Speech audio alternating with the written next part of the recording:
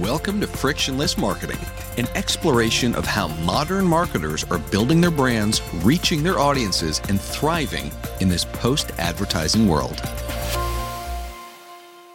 Welcome back to Frictionless Marketing. Sally Susman is the EVP and Chief Corporate Affairs Officer at PFIZER US, where she leads engagement with all of Pfizer's external stakeholders overseeing communications, corporate responsibility, global policy, government relations, investor relations, and patient advocacy. She also serves as Vice Chair of the Pfizer Foundation. Prior to joining Pfizer, Sally held multiple senior communications and government relations roles at Estee Lauder and at American Express. Earlier in her career, Sally spent 8 years on Capitol Hill focused on international trade issues. Sally also serves as the co-chair of the International Rescue Committee, one of the world's largest humanitarian aid organizations. Sally has been named a top voice on LinkedIn, a PR Week Influencer 50, a Provoke.com Influence 100 member, and was ranked as number 2 on Fast Company's Queer 50 list, in addition to many, many more industry lists. Being at the forefront of the fight against COVID with Pfizer's vaccine efforts, the past 2 years have marked a series of unique challenges for Sally and the entire Pfizer team, culminating with the brand achieving top 10 brand status and becoming a favorable household name across America. In this interview with Lippy Taylor's CEO Paul Dyer, Sally discusses these challenges and how she and her team were able to overcome the adversity of the past 24 months. Here, without further ado, is Pfizer's Sally Susman. Hello and welcome back. Thank you for joining us. This is Paul Dyer, CEO of Lippy Taylor Group, and I am thrilled to be joined today by Sally Susman. Sally is the Chief Corporate Affairs Officer at Pfizer, as well as Vice Chair of the Pfizer Foundation and Co-Chair of Pfizer's Political Action Committee. Sally, thank you for joining us. Oh, it's really my pleasure. What a great way to start the year. Yeah, we agree. We're thrilled to have the opportunity to speak with you. For those who follow the all of the many influencer lists in our industry and health influencer lists in our industry, I'm pretty sure Sally's been on all of them for many, many years now. So, Sally, we're really thrilled to be getting some of your insights today. We wanted to start out, and we're going to talk something specific to Pfizer and something specific to the industry, but we wanted to talk first about sort of the role of communications in the marketing mix and how that's evolved over the last couple of years, because here we are, it's 2022, we're starting essentially the third year, although we're only 2 years in, but starting the third year of the calendar year of the pandemic. A lot's changed during that time. Communications leaders now obviously being expected to be more of a catalyst for action as opposed to just communication within organizations. So would love to hear your perspective on how people are looking to communications differently to help sort of solve and heal the world's problems. Thanks, Paul. You didn't start with an easy question. I mean, that's a multifactorial question on some of the most important topics. Speaking from my perch at Pfizer, I would say that communications and expressing a company's character became paramount through the crisis. You know, I am fortunate to work with some tremendous marketers and some incredible products, but even they volunteered really to sort of take a back seat during the pandemic to some of our needs and opportunities to reintroduce Pfizer, to talk about our science-first approach, to doing some corporate advertising, frankly, that we hadn't done in a long time. And ultimately, right towards the end of 2020, beginning of 21, to unveil a new brand in the middle of all this, really because more relevant than advertising for a specific therapy at a time when doctors' offices were closed, and Pfizer's coming forward with a breakthrough technology in record time, the job of the communications team to explain, educate, build bridges to stakeholders really came to the front. And it was a tremendous honor and opportunity and great time to be doing all of that. I love that, and it's also, it brings to mind sort of the changing nature of the stakeholders, that we engage and that we represent and things like that. We talk a lot at Lippy Taylor Group about the consumerization of healthcare, and obviously, in one hand, that means patients and caregivers and advocates, but it's also employees, it's retail investors, it's society at large, now having different expectations of companies. So I'm curious, first of all, just sort of what's your perspective on that? Do you agree, with the idea that healthcare is being consumerized? And then how do you think about prioritizing among Pfizer's many stakeholders? I do. I do think that healthcare has become more consumer focused. We have wearables. We're counting our steps. We have all kinds of 23andMe options to learn more about our human makeup. People are interested. So that is definitely an undercurrent that was happening and continues to happen.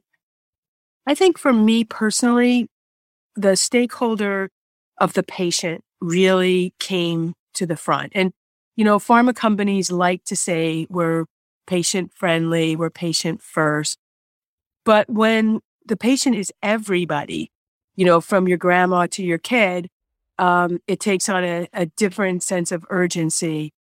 And when the world is now talking about clinical trials and data efficacy, and things that used to be really kind of behind the curtain is now a daily conversation around the dinner table, really thinking about how we connect with patients has become truly, for me, like never before, Paul, a frontline first thing I think about.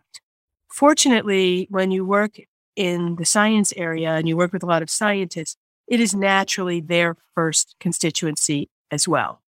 So, I always think employees are extremely important, try to keep employees as a community front of mind. But in the situation of the pandemic, really the employee wishes and the public wishes came together in a very, very powerful way. You'll never hear me say that I don't care about government leaders or opinion leaders or KOLs or the media, but really they became a means to an end for us as we were trying to reach the public and to build confidence in the new technology, in the vaccine. So, the work of building bridges between stakeholders for me is my life's work. Over the last 2 years, it was patients first, employees right behind.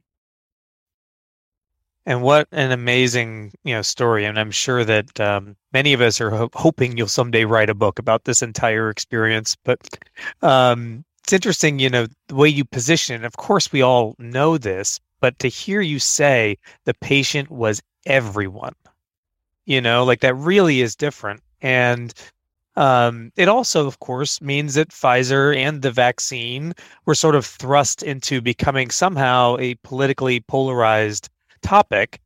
And yet, Pfizer seems to have received overwhelmingly positive reputation effects from that. First of all, would you agree with that? Is that what your data is saying as well? That the reputational effects for Pfizer have been very positive. And then secondarily, I guess I'm wondering, how did you manage through all of that with so much noise about the vaccine, and really obviously do so in such a masterful way? Well, thank you. It's a very generous question. And yes, our research shows that, we went from a brand that had a reputational struggle to a top 10 brand, not top 10 pharma brand, but top 10 global brand. And that I know both quantitatively and qualitatively that we have really created deep and hopefully lasting relationships on both sides of the aisle in the US and similarly with political and government leaders around the world. I hope you won't mind if I tell what I will try to make a brief story about the political experience. And that Please. was, thank you. When in March of 2020, my boss, Pfizer CEO Albert Bourla, said, we're going to have a vaccine in 8 months.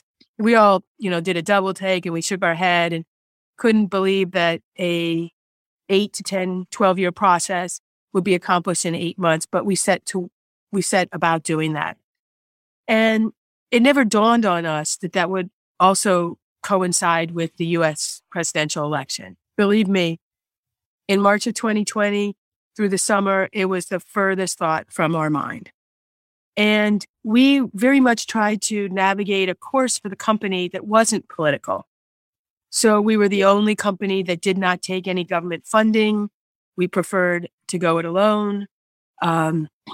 We really felt that our independence was an important asset in this process. And frankly, Pfizer's a big company. It's a 171-year-old company. And unlike some others in the field, we didn't really need it. So, we didn't want to take what we didn't need in terms of support and financial backing, et cetera. So come the fall, I'm watching the first presidential debate between then President Trump and Vice President Biden. I've got my glass of wine, my bowl of popcorn. I'm settled in for the debate. And within the opening comments, President Trump says that he has been in touch with the company and he's expecting the vaccine very shortly. The implication was before the election. And, I threw my popcorn bowl and I started texting with Albert, and we couldn't believe it because we did not want, Pfizer is not a political entity and we are not a partisan institution. And it was a terrible thought that someone could think we would be rushing the vaccine ahead of the election. Let me also say that both sides were guilty in this. Some people wanted us to hurry up the vaccine before the election, and other people wanted us to slow down the vaccine and wait until after the election. And of course, we would do neither. And so that night I couldn't sleep. I worked on a document back and forth with Albert, a letter to the editor, basically saying that we were moving precisely at the speed of science, that we would never cut corners for politics, that we, had a responsibility to our 170-year legacy, et cetera. I then go try to sell this letter to all the major publications, New York Times, the Wall Street Journal, the Washington Post, and no one will take my letter. So I'm embarrassed, I can't get this letter placed. I'm sure many of your listeners have had this experience. And the reason is I was trying to de-escalate the politics. And in our media environment, people want escalated tension and anxiety. And I was unwilling to throw any punches politically. So we decided to issue the letter to our US-based colleagues and to place it on our website. The letter went immediately viral. All those papers that turned their nose up at as an opinion piece ended up covering it as, as content, as earned media. And I learned a big lesson, which is that when your company is in the center of it, you don't really need to go through the media. You can use your company website as your own content vehicle. And from that point forward, we started regularly posting all of our updates, our clinical trial updates, our data readout. And it worked better than going into any kind of handshake deal with a single media entity. So I digress slightly from your question.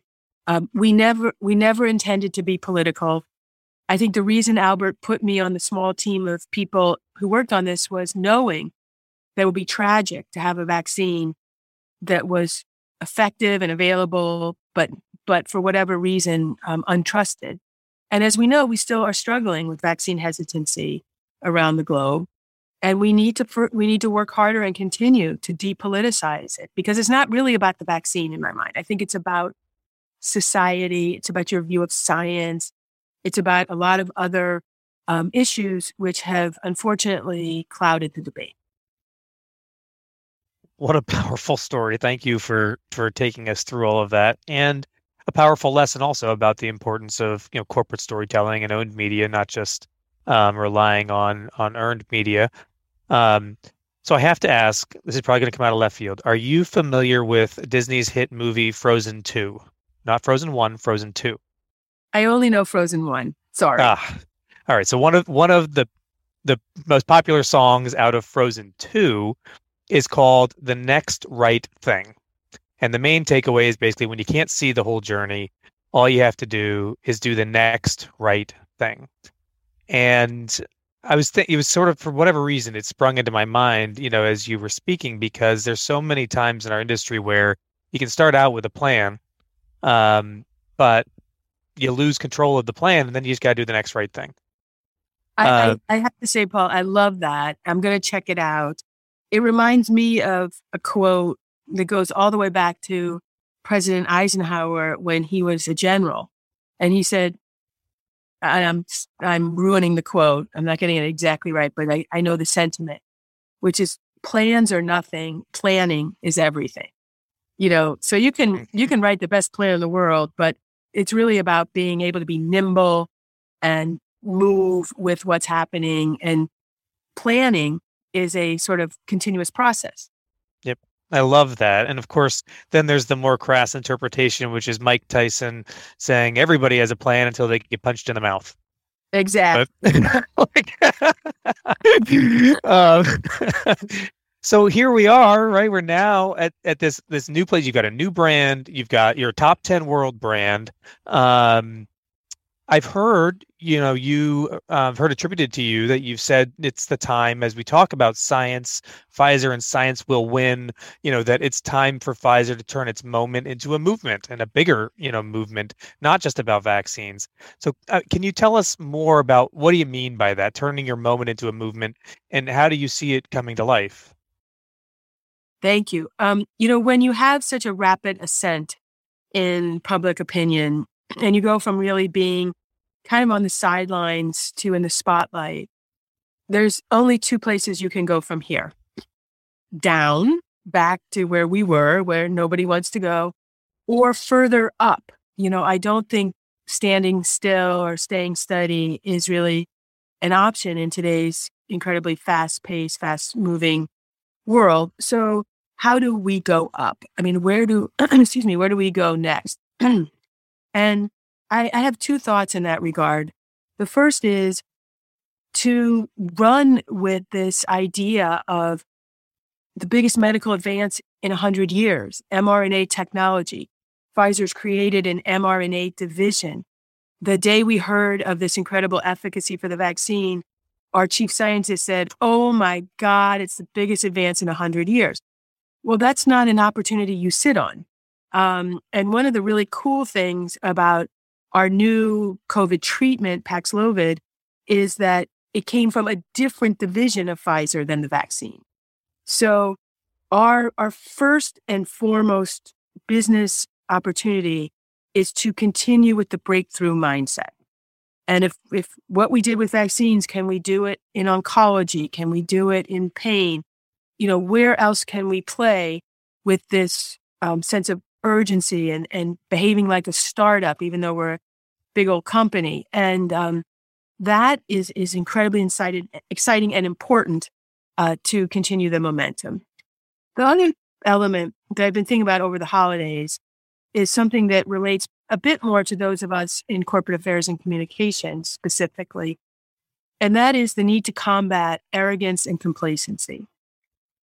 I've worked in other companies and brands that have been top brands.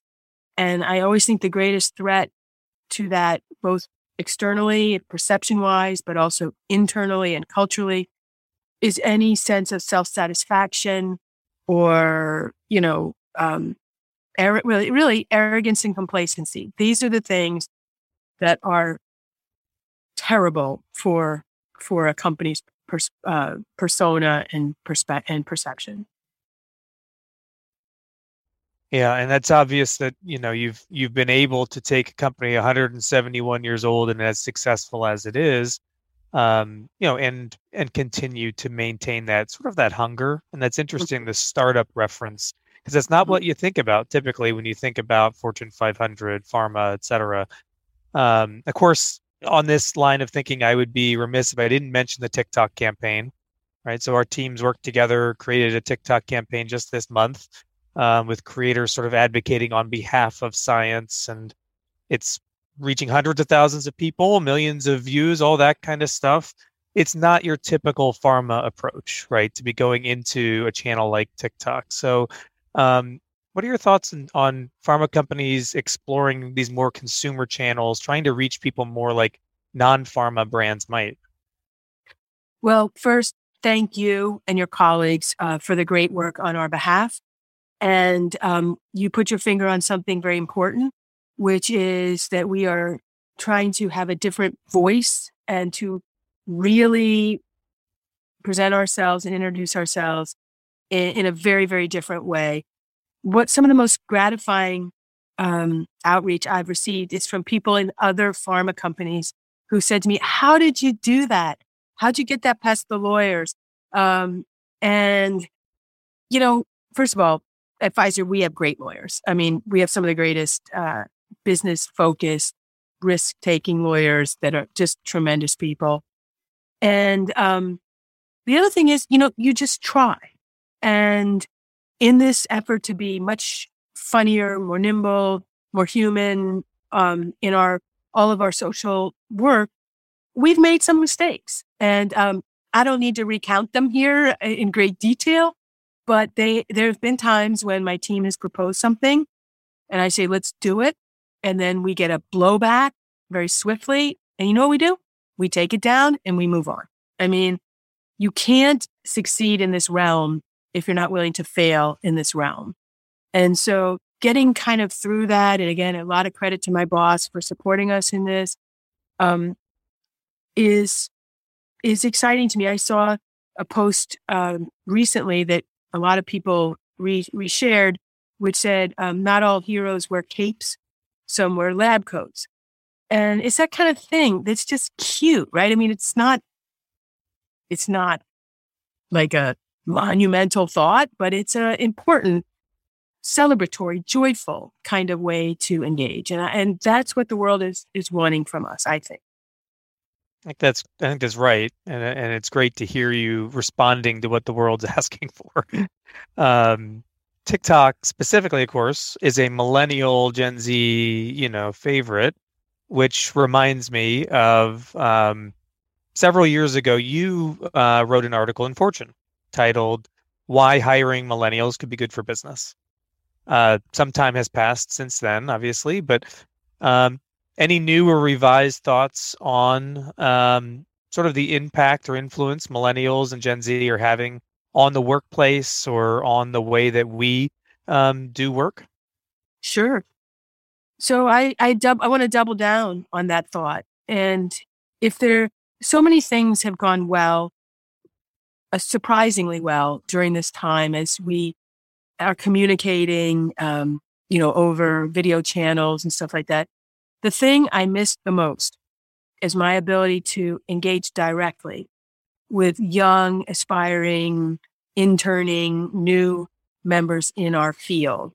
And I'd like to think, Paul, that they get a lot from being around me, but I know for sure I get a lot from being around them.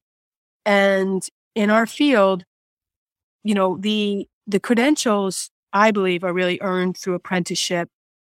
I learned the field by being able to work around people with more experience than me, watching how they engaged or didn't engage, or when they chose to speak or not speak, and how courageous they would be, or, how much humility they brought to the scene.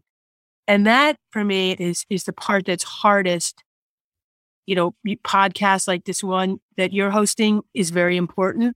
There have been some workarounds to the situation, but ultimately I want to get back in the room with young, aspiring people in our field, because that mutual mentoring and that idea sharing and perspective sharing is really, really important to the work that we do. I would argue almost as much as in any other discipline, whether it's legal, financial, HR, it's all important. But for us, it's a lifeblood. And it's something I really miss and hope that in this new year we've just begun, we'll get back to that. It's funny. I had a conversation with one of our young millennial employees right after we went remote, and she said to me, you're going to see you can trust us to work from home. It's like, are you kidding me? Like, I've worked from home my whole career. I have no problem with that. You're going to see. We spend $1 million a year on this office just so that you can learn from other people and be friends with the people you work with. Yeah. Like a couple months later, she, by the way, called me and was like, I'm dying to get back in the office. I just miss people. Like, so it's always having a balance of both. Okay, I know we're getting tight on time. I want to ask one last question that could be a big one, but hopefully, I'm sure you're the master of also being concise. So it's about measurement. So we're in this world, right, where stock price and perception of companies don't necessarily always seem to be linked, like we've tried to make the case for years. There's a lot of companies out there that are doing terrible things and still have great stock performance, and vice versa, right? I'm curious, when you think about measuring corporate reputation, how do you think about that, and how do you think about measuring Pfizer's corporate reputation? Sure. Well, of course. I mean, measurement is essential. And I think it's important to do it from many different vantage points, not a single, you can hire a lot of people. You can find a lot of off the shelf methods. My answer is to solve that with an and, not an or. It's not like there's a single, pristine measurement. And I would go for a mix of different kinds of things: opinion leader surveys, general public surveys, to make it as global as your budgets will allow. These are all really, really important things. And I'm certain that there is connection.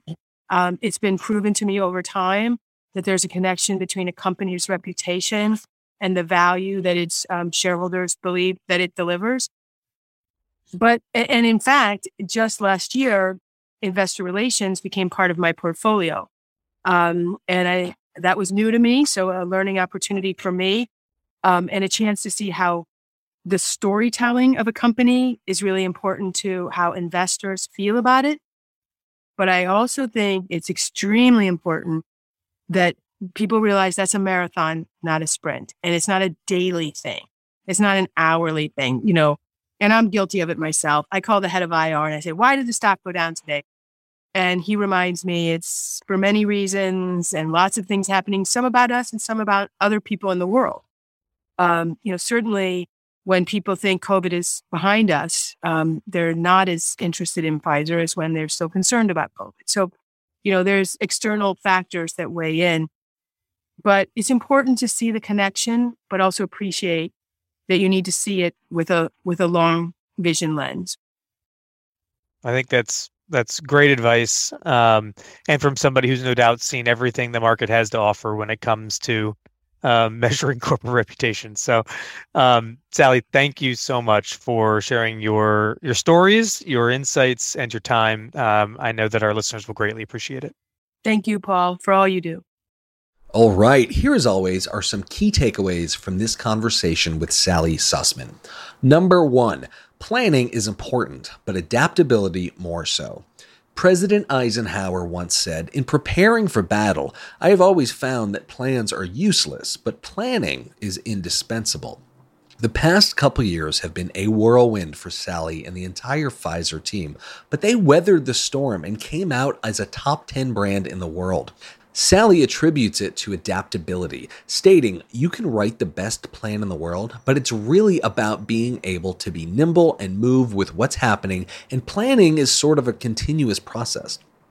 It may be easy to say that Pfizer's reputation skyrocketed because, well, they kind of saved the world. However, Sally reminds us that Pfizer stood the risk of becoming a political tool when presidential candidates began making vaccine promises in hotly contested debates and news cycles.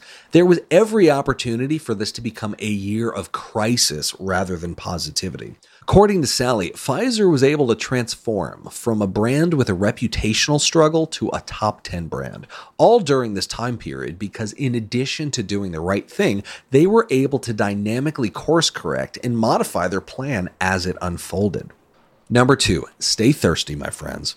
After Pfizer was named a top 10 brand, Sally's immediate instinct was not to celebrate, but to ensure the company didn't rest on its laurels. She went on to say, "I always think the greatest threat, both externally and culturally, is any sense of self-satisfaction or really arrogance and complacency." Therefore, instead of allowing the recognition to breed complacency, Sally challenged her team to keep their foot on the gas. As a result, Pfizer hasn't slowed down their innovation, as evidenced by their recent TikTok campaign combating vaccine misinformation, a first for pharma. Sally went on to say, "There have been times when my team has proposed something and I say, let's do it. And then we get blowback very swiftly. Do you know what we do? We take it down and we move on. You can't succeed in this realm if you're not willing to fail in this realm," she explains. Number 3, it's okay to own your narrative. Sally recounts a story where she felt frustrated that media outlets were preferring to politicize the vaccine debate rather than publicize the sound byline she had drafted with Pfizer CEO Albert Bourla. In the absence of editorial opportunities, Sally and her team decided to publish the byline on their blog. In rubbishing the idea that Pfizer would speed up or down vaccine development to fit a political party's timeline, the editorial brilliantly stated that Pfizer was moving at the speed of science, thereby sparking a viral wave all on their own. Many news outlets that refused to run the byline were now covering the news cycle generated by Pfizer's owned media. Anyway, thank you as always for listening. If you enjoyed this episode, why not share it with your friends and colleagues on LinkedIn? Don't forget to follow the show on Instagram at Lippy Taylor, that's LIPPETAYLOR, and to learn more about us, visit us at lippytaylor.com. Thanks again for listening to Frictionless Marketing. Thank you for listening to Frictionless Marketing. If you enjoyed this episode, you might want to check out Paul's best-selling book, Friction Fatigue: What the Failure of Advertising Means for Future-Focused Brands.